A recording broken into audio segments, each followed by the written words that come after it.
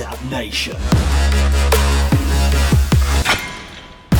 Providing you with the practical tools and expert knowledge to optimize your strength, health, and mindset, inside and out. With your host, Steve Katarzy. In a world where the new normal is a pretty sad state of affairs, with alarming increases in disease, cancers, cognitive decline, mental issues, obesity, and a general decline in the quality of life and health, fortunately, there are leaders in the functional medical space that are looking at the whole system. Not just the heart, or the brain, or the liver, or the stomach, but everything. The interplay between the entire body and its response to our environment, our lifestyle, food, and mindset. And Dr. Tom O'Brien is one of those leaders. I'm privileged to have him on our podcast today because he is a holistic practitioner who has dedicated his life and work to understanding the sequence of events through time, your body, and environment that are causing people a myriad of disease, unease, and dysfunction. He's helped literally tens of thousands of people get a better quality of life and is extending his help through books, online presence, and talks.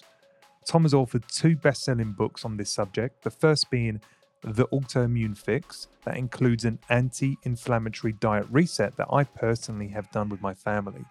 And the second most recent book, called You Can Fix Your Brain, extends those concepts by looking specifically on the growing concerning impact that our food, environment, and lifestyle has on our brain health. This is a jam-packed episode. We cover so much. Tom is a great speaker, an authority in this space. You will be leaning in and taking notes, I'm sure. And if you like what you hear in this 1-hour episode, be sure to check out the links in the show notes that will point you towards his books for further reading. Enjoy this episode, guys. Adapt Nation. Dr. Tom O'Brien, thank you so much for joining this podcast today. Oh, thank you. Thank you. It's a pleasure to be with you.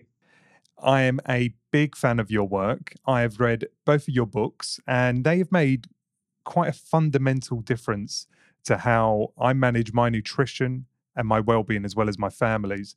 So thank you for all the hard work you do to not only touch the patients you can see face to face, but bring that value to the masses. And I'm glad I found your work. Oh, Steve, thank you. Both of the books and all of our work is focused on encouraging a paradigm shift for people. And people don't think they need a paradigm shift. We think that we're doing pretty good with how we're taking care of ourselves, but I'm going to give you an example of a paradigm shift, and then I'm going to say why it's so important for us in terms of health and healthcare. So, 1984, a microbiologist in Australia publishes a research paper saying, I think that sometimes stomach ulcers are caused by a bacterial infection.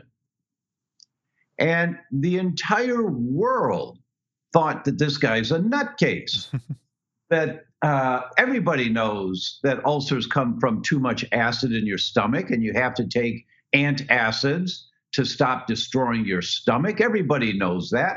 What kind of nonsense is this? Because bacteria can't live in acid of the stomach, so this is just utter nonsense. But he persevered, and so what he did was he did an endoscopy. That's when you put a tube down your throat into your stomach. And he took a picture of his healthy pink stomach tissue. And then he drank a beaker of bacteria, a bacterial solution called Heliobacter pylori, H. pylori. He drank a beaker of it. He waited a couple of weeks until he was so sick and had terrible stomach pains, did another endoscopy, and took pictures of his ulcerated stomach. Then he takes the antibiotics to kill bacteria, waits a few weeks until he feels normal again, and takes a third endoscopy with pictures of his healthy pink tissue of his stomach. And then he publishes it. And then everybody knows he's a nutcase. But he demonstrated the mechanism by which bacteria may cause ulcers in the stomach. And to the point to where 21 years later, I mean, everybody thought of this guy, Robert Marshall, as a nutcase, but 21 years later, he wins the Nobel Prize in medicine. And the Nobel Committee says, and this is a quote, who with tenacity and a prepared mind challenged prevailing dogma. So that's the platform of what a paradigm shift is, when you know something has value, to come in at the base level of thinking that changes the way you think about ulcers in this case. It changes how you think. And now I'm going to give you two studies and why we need a paradigm shift. The first study is from the World Wildlife Fund about 2.5 years ago. And they showed that between 1970 and 2011, in 41 years, there has been on average a 58% reduction in population of every species on the planet that has a spine. Insects, birds, fish. That's crazy, isn't it? Mammals. Yes, it is. 58% across the board in 41 years. For the birds, the average was 35%. For mammals living near fresh water, the average is 78%. 78% of the porcupines are gone. 78% of the beavers are gone. They're just gone. Why? Because they're drinking the water coming out of the streams. If you were drinking the water coming out of the streams by your home or out of the river by your home, you would get cancer quicker. You'd be unable to reproduce, just like the animals. Second study, a meta-analysis is when you look at many studies on one subject. And this was a meta-analysis of 186 studies and between 1974 and 2011, so 37 years, almost the same time period, when the animals are being killed off. And they looked at sperm count in healthy men, not infertile men, healthy men. And what did they find? There has been, on average, around the world, a 59% reduction in sperm count in healthy men. Now, that doesn't mean anything to anyone until you learn that scientists worry about extinction of a species at 72%. And we're at 59% in 37 years. What do you think is going to happen in the next 20 years? That we just are not aware of a global vision of what's happening on our planet and to our health. We're just not aware of it. And we think learning how to take a better form of vitamin C is going to extend our lives, or how to eat more fish is going to reduce brain dysfunction. And those are important concepts, but we need a paradigm shift. We have to change the way that we think about taking care of ourselves, our bodies, and our families, especially the children. And that's what these two books are about. One last point. Do you have a copy of my book there with you, You Can Fix Your Brain? I've read it, but it's on a digital platform, so I don't have it available in front of me right now. Okay. Well, the subtitle on the cover of the book is just 1 hour a week to the best memory, productivity, and sleep you've ever had. That's the subtitle. And it's not a cutesy title. I wrote that because, as far as I know, that is the only way to be successful in creating a paradigm shift, is because the amount of information at our fingertips, or at our eyeballs, I guess, looking at a computer, is just so overwhelming. It's very, very easy to be overwhelmed and not know where to start. not know which thing is most important, not knowing what to do. So the message in the book is that you allocate 1 hour a week, every Tuesday night after dinner, every Sunday morning after church, after services, whenever it is, but that you allocate 1 hour a week every week. I'm going to learn a little more about how to protect my family or how to enhance the quality of my health. I'm going to spend an hour. I'll read a little more of that book, or I'm going to listen to another podcast by Steve. I'm going to, but 1 hour a week every week. For example, when you learn that you cannot use plastic containers to store food because the phthalates, the family of chemicals that mold plastic, the phthalates in these containers leach into the food. And if you store your leftover dinner in a plastic container in the refrigerator, the next day your leftover dinner has phthalates in it, and you eat the phthalates, and they affect your brain function. So when you learn that, you say, my gosh, but I've always used plastic containers. What do I do? Well, you go to, I've got a couple of websites in the book. You go look for glass containers. And you go online, you look for glass containers, you order, let's see, I'm going to need 4 square ones and maybe 3 round ones and different sizes, and you order them. That takes an hour. You're done for the week. But then for the rest of your life, your family will be protected by when they're eating leftovers, which you're going to eat regularly, leftovers, but they're no longer going to have traces of phthalates in them, which accumulate in your body. But it took an hour to do that. And people don't have time to implement everything right away. So you just bit by bit, 1 foot in front of the other, bit by bit, move forward. And in 6 months, you've got this down. You've changed your lifestyle. So that's the premise of the book. We need a paradigm shift. Why you have to learn why we need a paradigm shift. And then how do you begin to implement a paradigm shift without being overwhelmed? 1 hour a week. And I agree with that. I believe that the stuff that you're writing and many other functional leaders in this space are documenting things around electromagnetic fields, around our nutrition, around the microbiome, which is fascinating. And if you take the time to read the material and listen to the science, you can't help but to feel that everyone should know this. The challenge you have, as I find, and I'm sure you find, is it's met with extreme skepticism. It's met with, I'm fine. I'm fine now. So why would I have started avoiding foods I've been eating all my life? It's met with so much emotional attachment. And I feel at times folks like you can come across quite sensationalist, quite dramatic, because you're calling out some, relatively devastating long-term impacts of the way in which we lead our life, the nutrition that we have, the way in which we look after our bodies. That must be a constant challenge for you to balance sensationalizing the problem so you can achieve that paradigm shifting moment for society versus offering a level of pragmatism and sympathy and compassion to people's current lives and their lack of skepticism.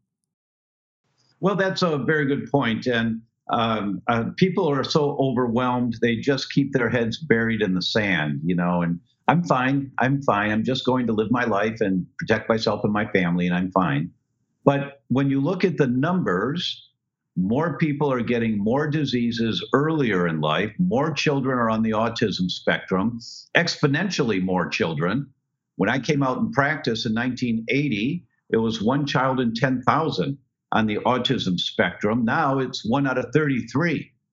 And the estimates by world-class scientists at MIT say it'll be 1 child in 2 within the next 12 to 15 years. I mean, this is unbelievable what's happening. And we can't keep our heads buried in the sand. I'm here in California, where we've just had the most devastating fires ever in the history of forest fires. And these weren't forests. This was just scrub brush, but it killed hundreds of people are still missing. Hundreds of homes were burned. The worst storms in history are happening every year. We're seeing this whether it's hurricanes or it's typhoons, but they keep happening like that. So we can't keep our heads buried in the sand much longer. Many scientists say we're at a point of no return now, that there's no technology available to stop the momentum of what's happening. With that concept in mind, that's the platform that we are based on here at thedoctor.com. There's no science available to implement to change the dynamic of what's going on. There is no science available. And so what I look at, a quote that's attributed to Albert Einstein was that the problems we've created today cannot be solved with the same level of thinking that created the problem. We have to up our game. And unfortunately, as adults, our neural pathways are pretty well enmeshed, and we think down particular lines of thinking. It's the children that will come up with the answer. So we need our kids to have the best brains possible to think outside the box that we've created, because there is no technology to correct the problems that are happening now. So how do you protect your child's brain? I'll give you a couple of pieces of information on that, because I think that's the only way in the long term that we're going to save the planet. So the first study, they looked at 300, and I think it was 353, but I'm not sure, maybe in the 340s, pregnant women, and they measured their urine in the 8th month of pregnancy.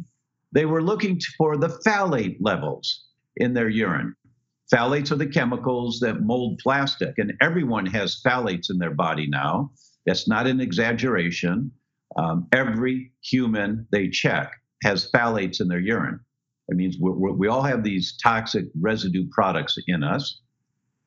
And these 340, 350 women, they graphed them in quartiles. So there was the lowest quartile, the next quartile, the third quartile, and then the highest quartile. And then they followed the offspring of these children for 7 years. What did they find? The children of the women in the highest quartile of urine levels of phthalates compared to the children of the women of the lowest quartile of phthalates in the urine. So the highest to the lowest, and they followed the kids for 7 years. The average for every one of those children in the highest quartile was 7.5 points lower IQ than the children in the lowest quartile. That when mom has these phthalates in her body and she gets pregnant, the phthalates impact on the development of the brain.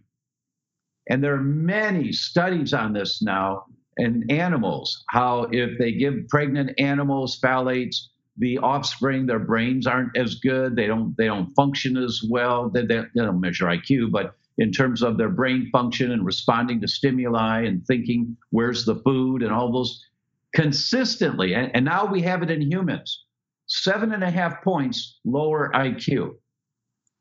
And the second study was published 3 years ago in the Journal of Schizophrenia.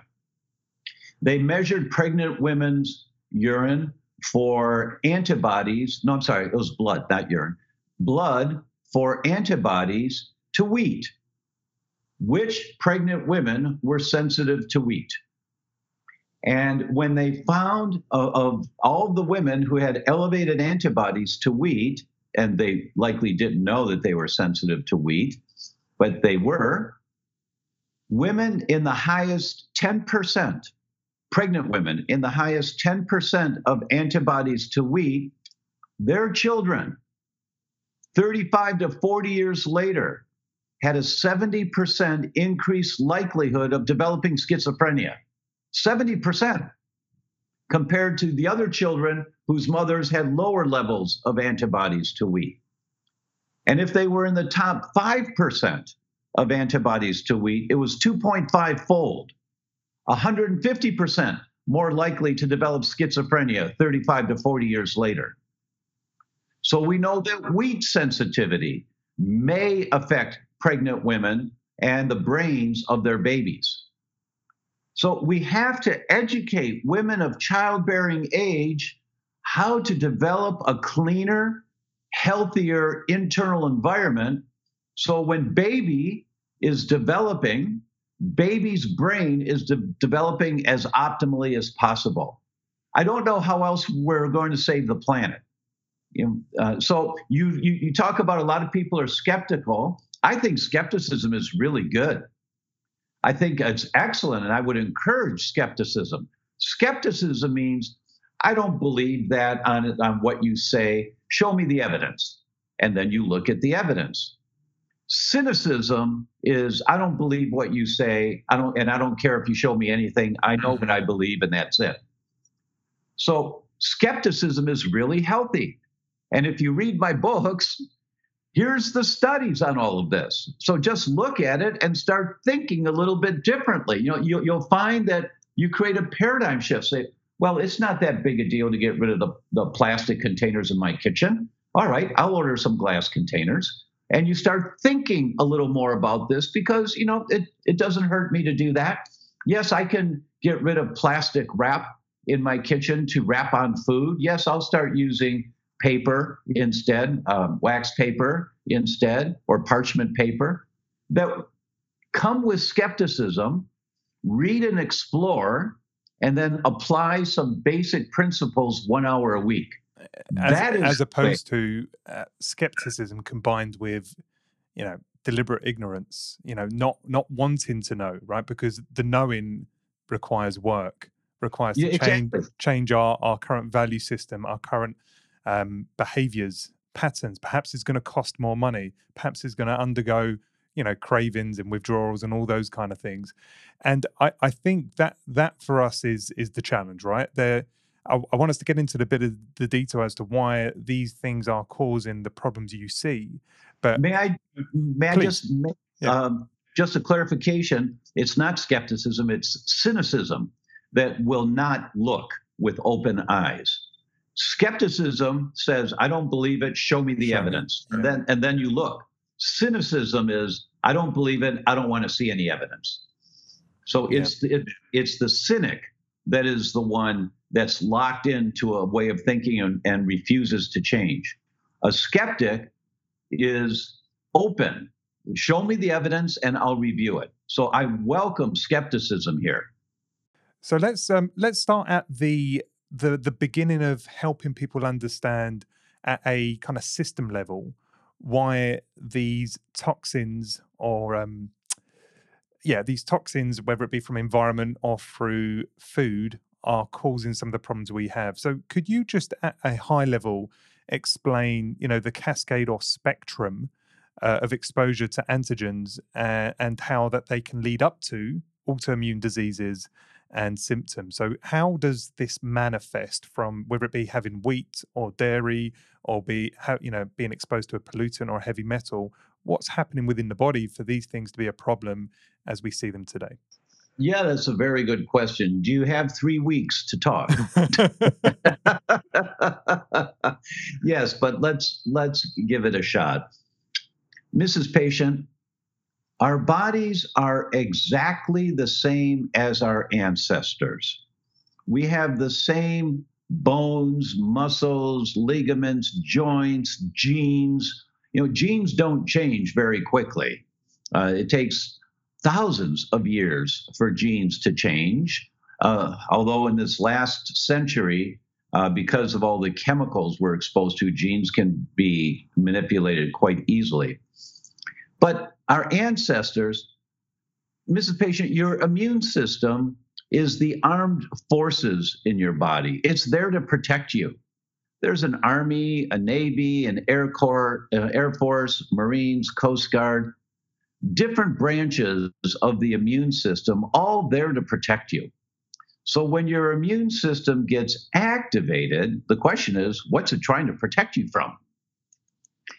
So our ancestors, The immune systems were designed, and our immune system is just like our ancestors thousands of years ago. The immune system was designed to protect us from viruses, parasites, bugs, mold, and fungus. That's it. There was nothing else in the environment for our ancestors that they had to be protected from. It was viruses, molds, parasites, bugs, and fungus. That was it. Your immune system, Mrs. Patient, is designed to protect you from viruses, molds, bugs, parasites, and fungus. That's it.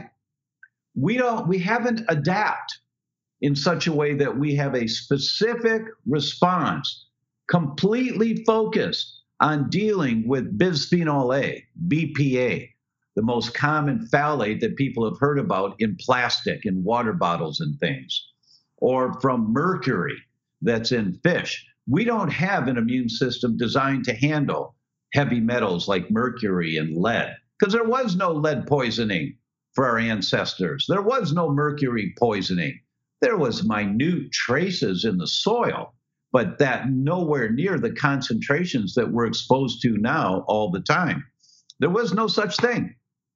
You don't see, our ancestors never saw coming out of the mountains streams of Coca-Cola. There's no such thing.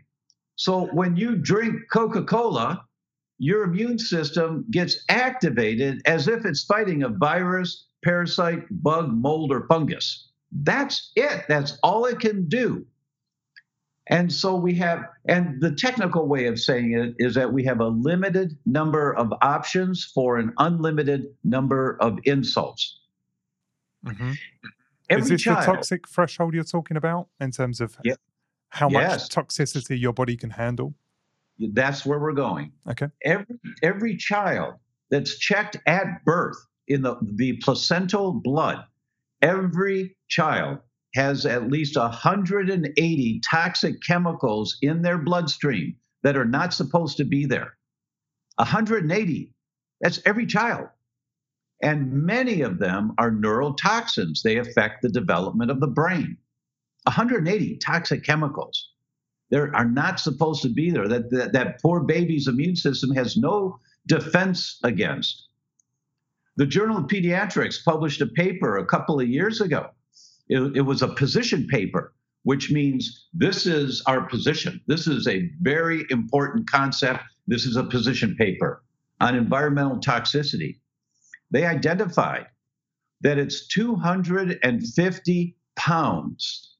That would be how many kilograms in 250 pounds? Let's see. That would be about 110, 115 kilograms of toxic chemicals per person per day that are being dumped in the United States. I don't know what the number is in Europe, but I'm sure it's not far away from there. 250 pounds per person per day, every day, 7 days a week, 365 days a year, year after year after year, 250 pounds of these toxic chemicals.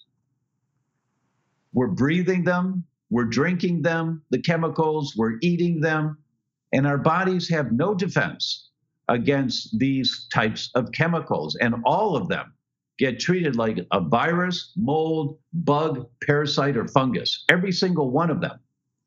So that's the big picture overview. And when your body is continually fighting what it thinks is a parasite, you can then develop, and there's a whole mechanism as to why. It's outlined in the first book, The Autoimmune Fix, but you can develop an autoimmune disease like rheumatoid arthritis or multiple sclerosis or vitiligo, which is a loss of skin color, or alopecia, losing your hair.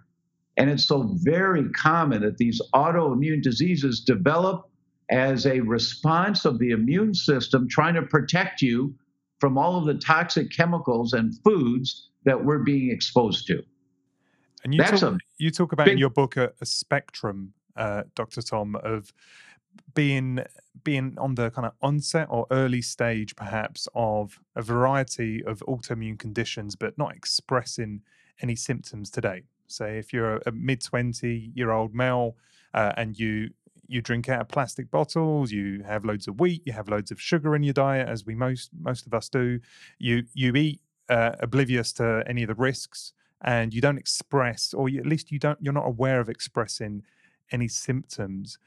You talk about a spectrum that kind of catches up on you without over sensationalizing that. Could you explain what you mean by that kind of spectrum of autoimmunity? Yes, you bet. It's a critically important concept. Cardiovascular disease, when you read the science, and every cardiologist knows this, that they don't talk about it, but they know that.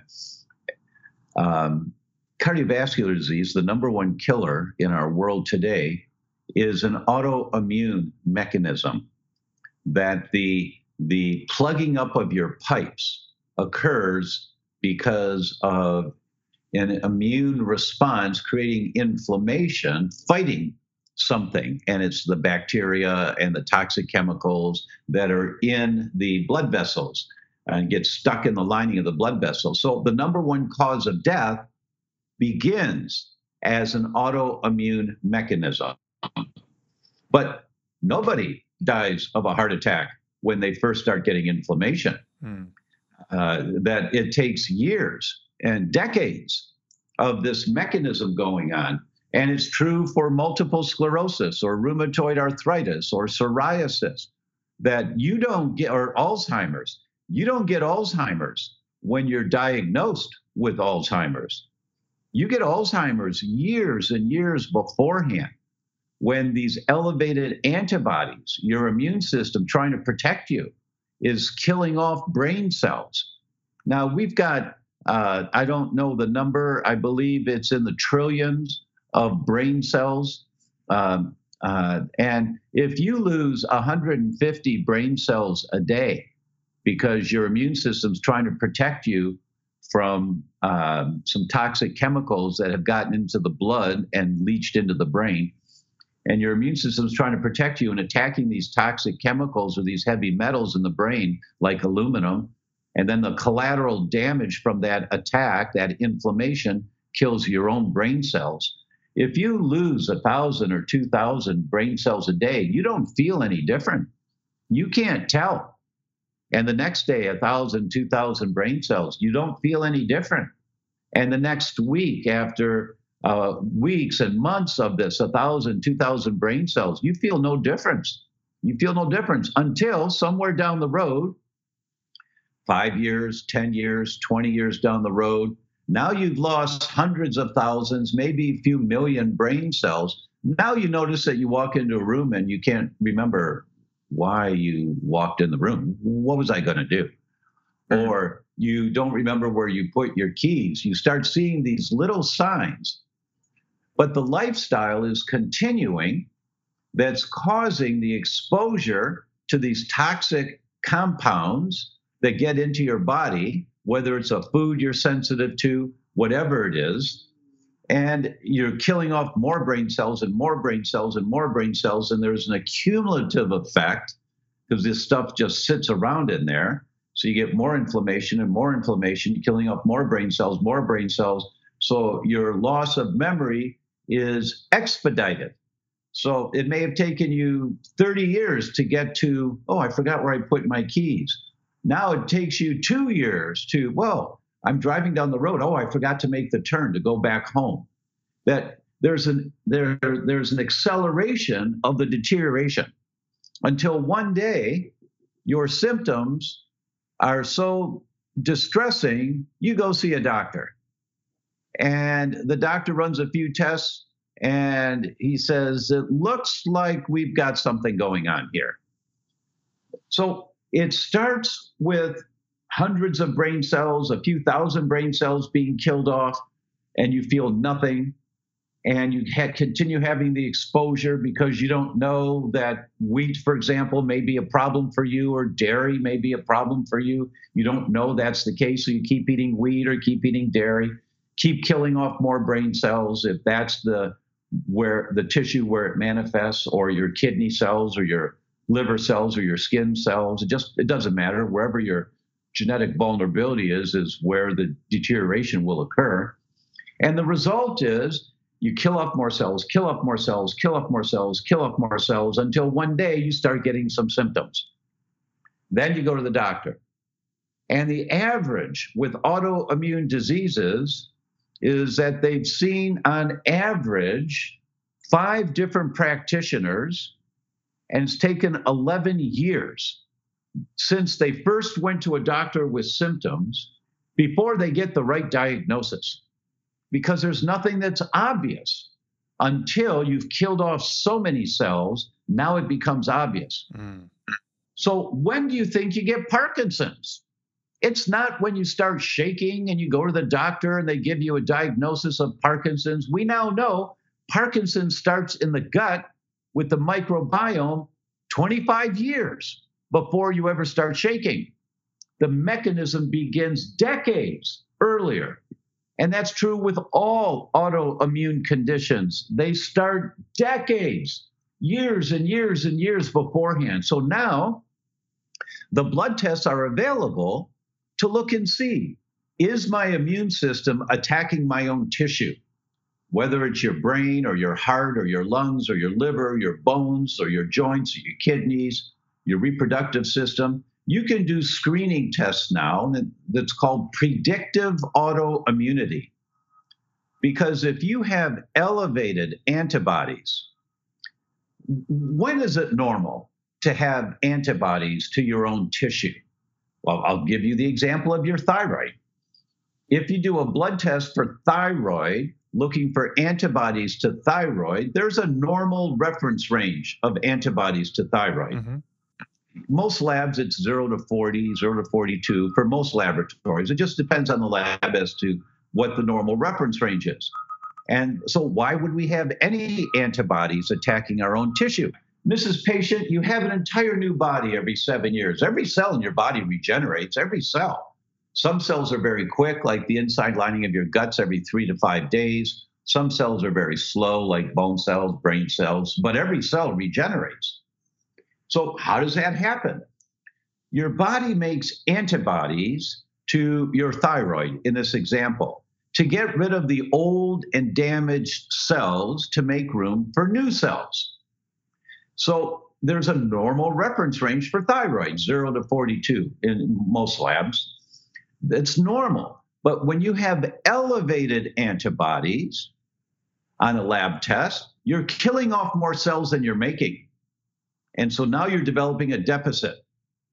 And when that continues, elevated antibodies for days and weeks and months and years, killing off more cells, killing off more cells, killing off more cells, eventually, at some point, your thyroid or any other tissue, your thyroid can't function properly anymore. You've killed off too many cells. Now you start getting subtle symptoms of thyroid problems. Cold hands and feet, you wear socks to bed, hard to get out of bed in the morning, you keep hitting the snooze, can't lose that last 5 pounds even if you don't eat for 2 or 3 days, some minor depression, some sluggishness, energy's low, all signs of thyroid. You go to the doctor and they say, oh, you're fine, it's just stress. And then you go back to the doctor 6 months, a year later because it's getting worse, and they say, well, let's check your thyroid. And then they see you have a thyroid problem, so they give you thyroid hormone. And it never works completely. It helps a little bit, but it can't work completely. And the result is you keep living the lifestyle that's killing off more thyroid cells, killing off more thyroid cells, killing off more thyroid cells. Then you eventually develop the autoimmune disease of the thyroid called Hashimoto's or Graves' disease. Those are the 2 autoimmune diseases of the thyroid. And then you tell your family, oh, I just got Hashimoto's. No, you didn't. You got Hashimoto's years ago. That lifestyle has set you up for this. And then, but the doctors don't think this way. They just give you a drug to deal with some of the symptoms, but the mechanism continues.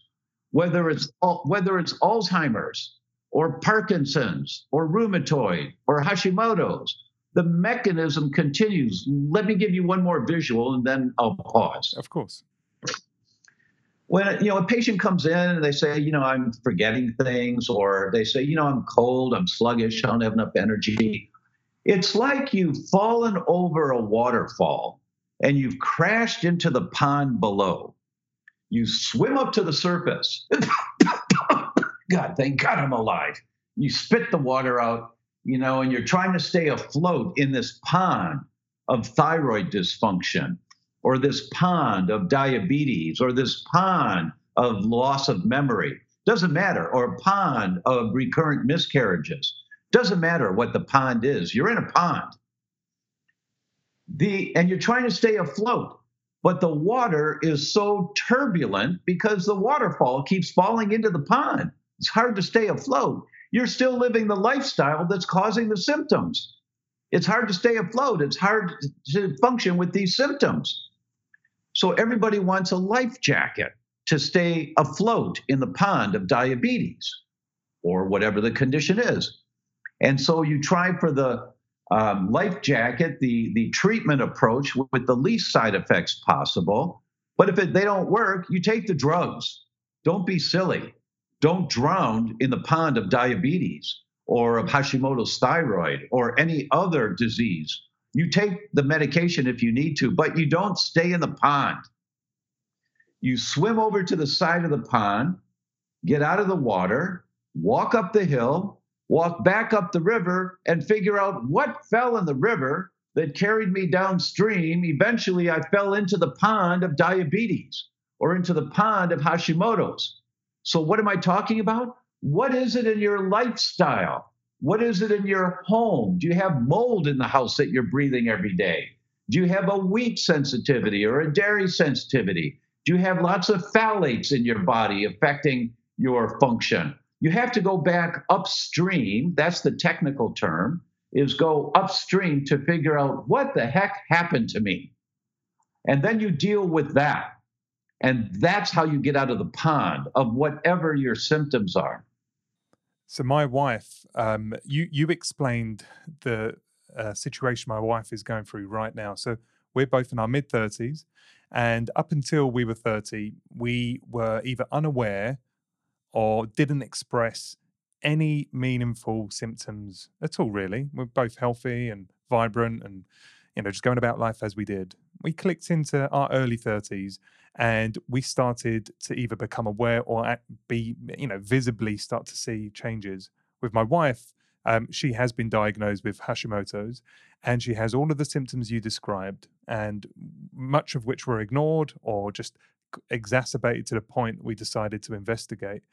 But yes, the situation for her is one where she is taking a medication, but she has decided to take a complete 180 lifestyle change around anything and everything that is a potential causal effect to creating that inflammation.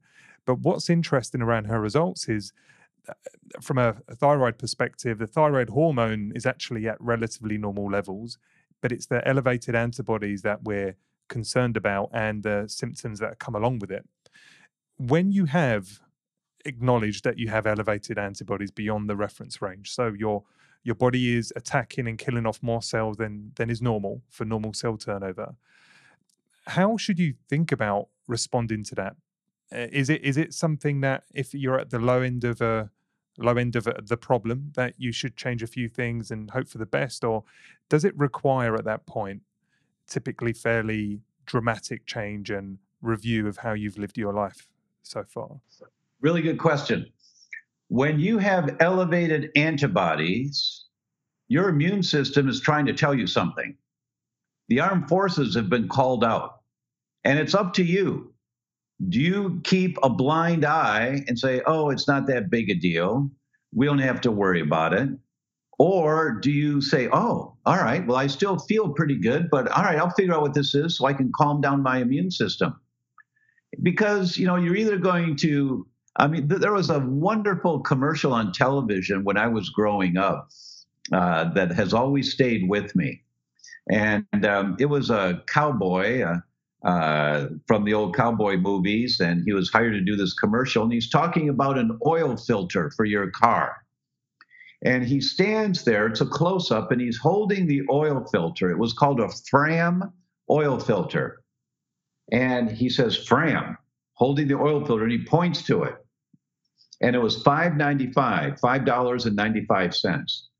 And he points to it and he says, "You can pay me now." And in the background, there was a tow truck hauling away a car whose engine was smoking, lots of smoke coming out of the engine. "You can pay me now, or you can pay me later." So that's the way it is, folks. When you've got elevated antibodies, your body is trying to tell you, you got a problem and it's not going to go away. So it's up to you.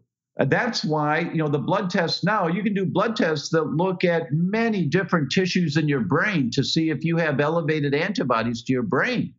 If you do, you're killing off more brain cells than you're making right now. It's not, well, I feel fine. I mean, if you think like that, all right, just wait, a few more million cells get killed off, and then you'll realize you forgot to turn down your street that you've turned down for the last 15 years every day when you go home. You missed it. And oh, wait, I missed it. I just wasn't thinking. And you'll start seeing more and more of that as you kill off more brain cells and kill off more brain cells and kill off more brain cells. So it's really up to you. When do you want to address this?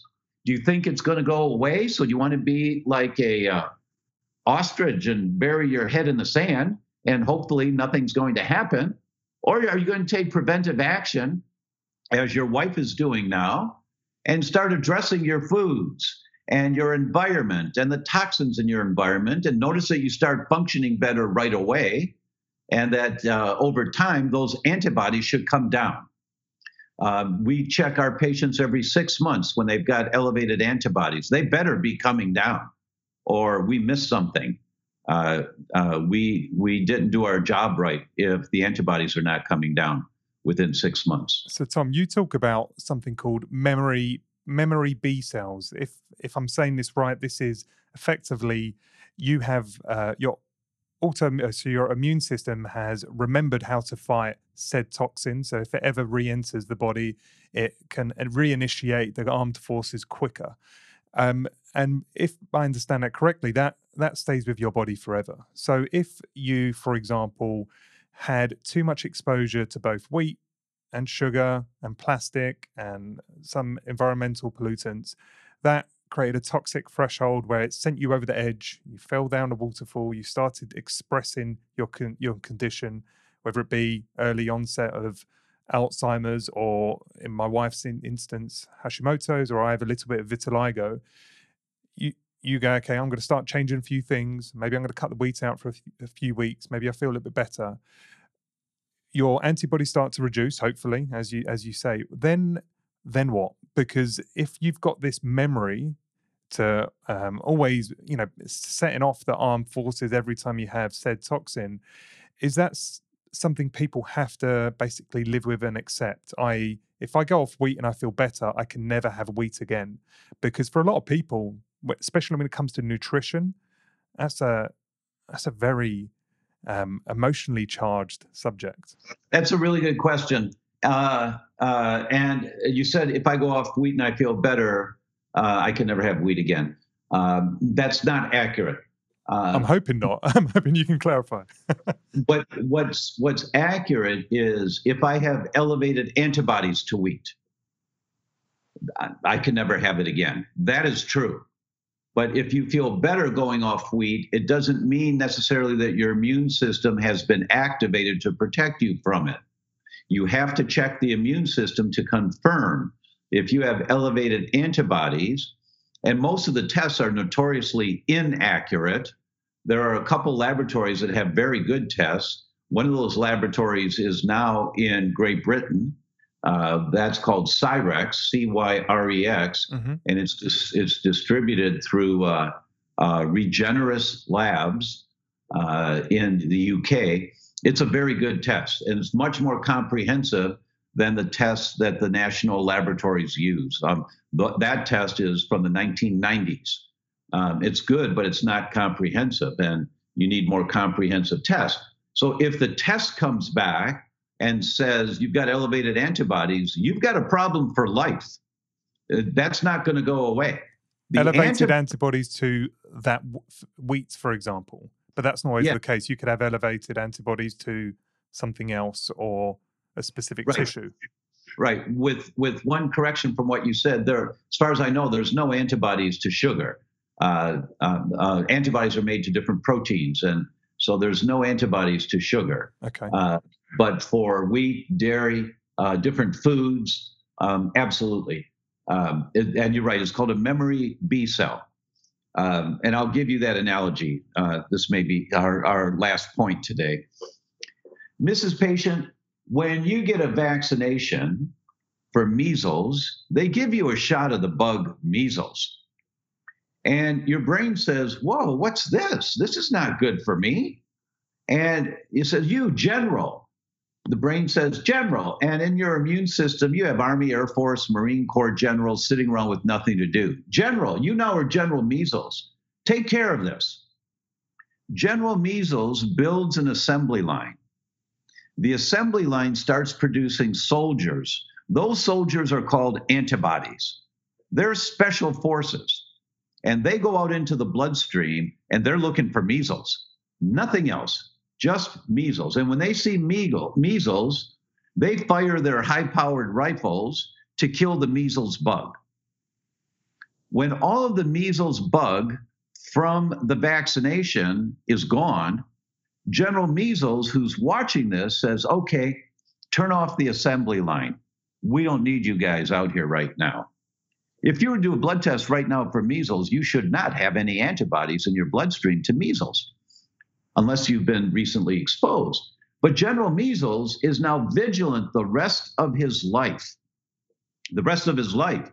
If measles ever comes back into the bloodstream again, some guy in a plane just came back from Africa and he coughs and you breathe in, gets into your lungs, into your bloodstream. General Measles is vigilant to look for these bugs. If measles ever comes back, he just has to flip the switch to turn on the assembly line. He doesn't have to build the assembly line. When you first get a vaccination, it takes months before you've got immunity to measles. You know, it starts right away, but it takes months before the whole system is built up.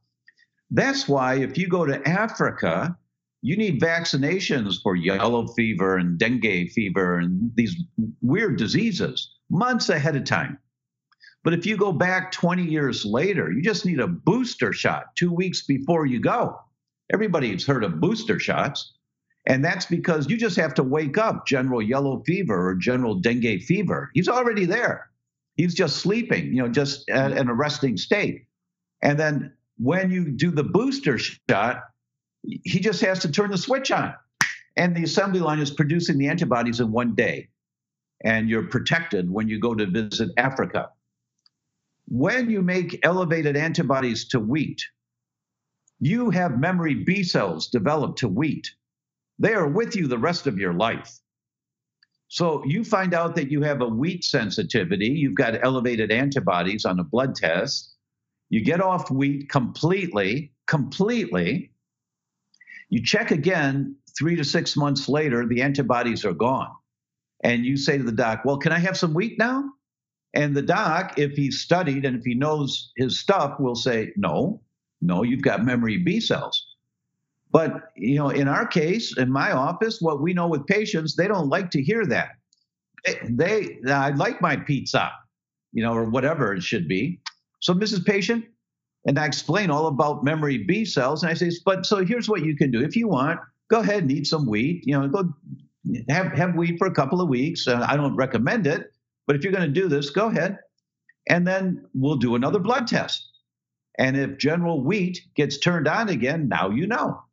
And every person who's done that has come back on the follow-up blood test with elevated antibodies to wheat again. Because that's our physiology. They're there to protect us. They don't go away. And the problem is with your generation, but your generation, the millennials, want it now, right now. I want it and I want it now. I want my wheat and I want it now. I can have whatever I want. These crazy commercials that I see in the movie theaters when I go to a movie now. There's this whole theme, because I can. So Coca-Cola is doing this marketing now on the big screen, where some cute young woman, will come on screen. She's very happy and buoyant, and walking through different scenes, and in the background there's some Adonis-looking guys playing volleyball, flexing their muscles, and other beautiful women around, all jumping and happy and all that. And she says, you can eat organic and live in a yurt if you want to. And she says it in a demeaning kind of way. But me, I'm going to have fun. And I'm going to eat what I want, and I'm going to drink what I want because I can. And they're marketing to the millennials for their independence and tying in their desire for independence to think outside the box. And the result is these Coca-Cola commercials are capturing the millennials, that they want it now. And this is something where you just have to read the science and understand there are some things about the body that do not accommodate today's lifestyle. Well said. Well said, Dr. Tom. I know that we are running short of time. I'm going to ask you one brief last question, if you don't mind, just to close on something which I think can help clarify the uniqueness and difference in everyone. Some people are, eating all the things that we suggest they shouldn't, and they're fine. Others have a sniff of a peanut and they have a major allergic reaction. Some people seem to be predisposed to certain life conditions, others aren't. So there's this uniqueness in humanity. You talk about something called your weak link.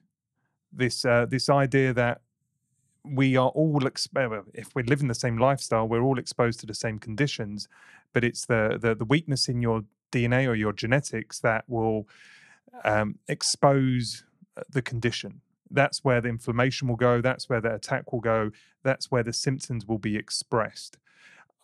If you could close on that as a concept, I think that will help people understand that whilst their next door neighbour's eating, worse than them, but has no symptoms, and they're trying to clean their diet and they're feeling worse. Like, why is this level of unfairness?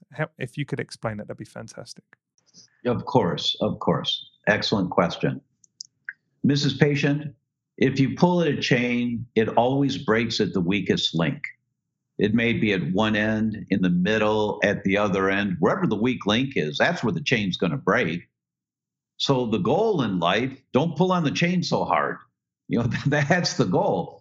But that weak link is determined by your genetics. Having a particular gene, for example, for Alzheimer's, the ApoE4 gene is the one commonly known to be associated with developing Alzheimer's. If you have an ApoE4, it does not mean you're going to get Alzheimer's. It means that you are vulnerable to getting Alzheimer's. That's the weak link in your chain. It's no different than someone else that has a weak link in their chain for kidney disease. It's no different than someone that has a weak link in their chain for rheumatoid arthritis. It's no different. It's the pull on the chain that you have to worry about. Stop pulling on the chain so hard. And the basic concept is live an anti-inflammatory lifestyle, because it's inflammation that pulls on the chain, whether it manifests as Alzheimer's eventually, or as vitiligo, or as Hashimoto's, or as rheumatoid arthritis. It doesn't matter what pond you fall into. I don't mean to be impersonal, but it doesn't matter. That's just your genetic vulnerability. What matters is you're pulling on the chain. So you have to go back upstream and figure out what fell in the river that started pulling on the chain, carrying you downstream, making the link weaker and weaker and weaker until you fell over the waterfall and that weak link burst. Now you get a diagnosis of Hashimoto's. It's such a refreshing way of looking at things, this idea of anti-inflammatory lifestyle, because we as humans, I think we like to see things black and white. Give me the rules.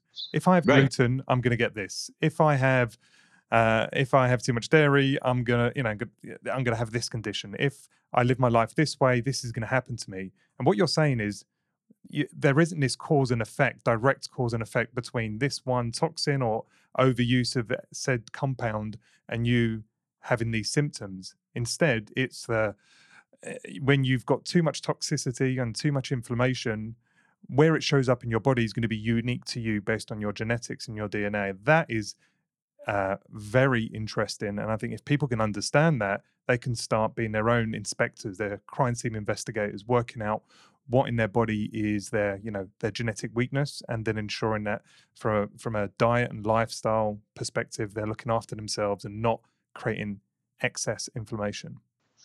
That is exactly right. And that in the world of functional medicine, that is a basic 101 concept, meaning it's an introductory level concept. And all of our doctors have been trained with the one symptom, one drug approach to life. You have this symptom, you take this drug. You have this symptom, you take that drug. And that has helped save a lot of lives, of course, and it will not encourage greater levels of health and stop the increasing numbers of people that are getting more degenerative diseases. You cannot approach your health from the one symptom, one drug approach. You can't do it. It won't work. The science is very clear. You got to go back upstream and stop pulling on the chain so hard. Thank you, Tom. I think that's a great place to end this discussion. Where can people find your work and you generally on the internet? Oh, thank you. Our website is thedr.com, thedoctor.com. Just don't spell the word doctor out. Thedr.com. And our books are there. You can click on the books. It'll take you to a number of different spots like Amazon or Barnes & Noble or Books A Million. But if you go through our website, you also then can download a number of articles. We've got hundreds of different articles that are all free on the site to begin this 1 hour a week education, people. Remember, once again, just 1 hour a week to the best memory, productivity, and sleep you've ever had. And in 6 months, you look back and you say, I'm so glad that we developed this approach. And for example, Steve, for you and your wife, maybe you guys do it together, 1 hour a week. And in 6 months, you've changed so many little things that are starting to give benefit to the quality of your lives. That's exactly what we've been doing for this year. We've literally been taking small incremental shifts towards improving our nutrition, selecting better quality food, not just the types of food, but the quality of food, making sure we're exercising, making sure we're getting enough rest, working on our bone structure if we're going to the chiropractors, getting massage. We're not spending exuberantly, and we're not doing it all in one go, but we've had this kind of commitment towards longevity and living in the moment. So I hope people find your work, Tom. I would highly recommend both books. The first book is, it does go into the detail, perhaps more than the second, really helps expose you to the understanding of antibodies, inflammation, autoimmunity, and what to do about it from an anti-inflammatory perspective. And then a second, I'd say, is perhaps a little bit more pragmatic. It's a little bit more compassionate. It is more specific to the brain health, and I think it's a welcome discussion for anyone who starts thinking, hey, maybe I'm getting a little bit more forgetful. Maybe I've got conditions in the family of Alzheimer's and I want to get ahead of that. Both great books. I highly recommend them, Tom. Thank you so much. And thank you so much for the opportunity to be with you. Have a great week. Take care, Tom. And guys, that just leaves me to say that Adapt Nation is all about providing you with the tools and expert knowledge to help you improve and optimize your strength, health, and mindset inside and out. If you enjoy this show, please leave us a 5-star review on iTunes. It really helps. And of course, recommend us to any friends or family who you think might also enjoy the show. Thanks for listening. This is Adapt Nation.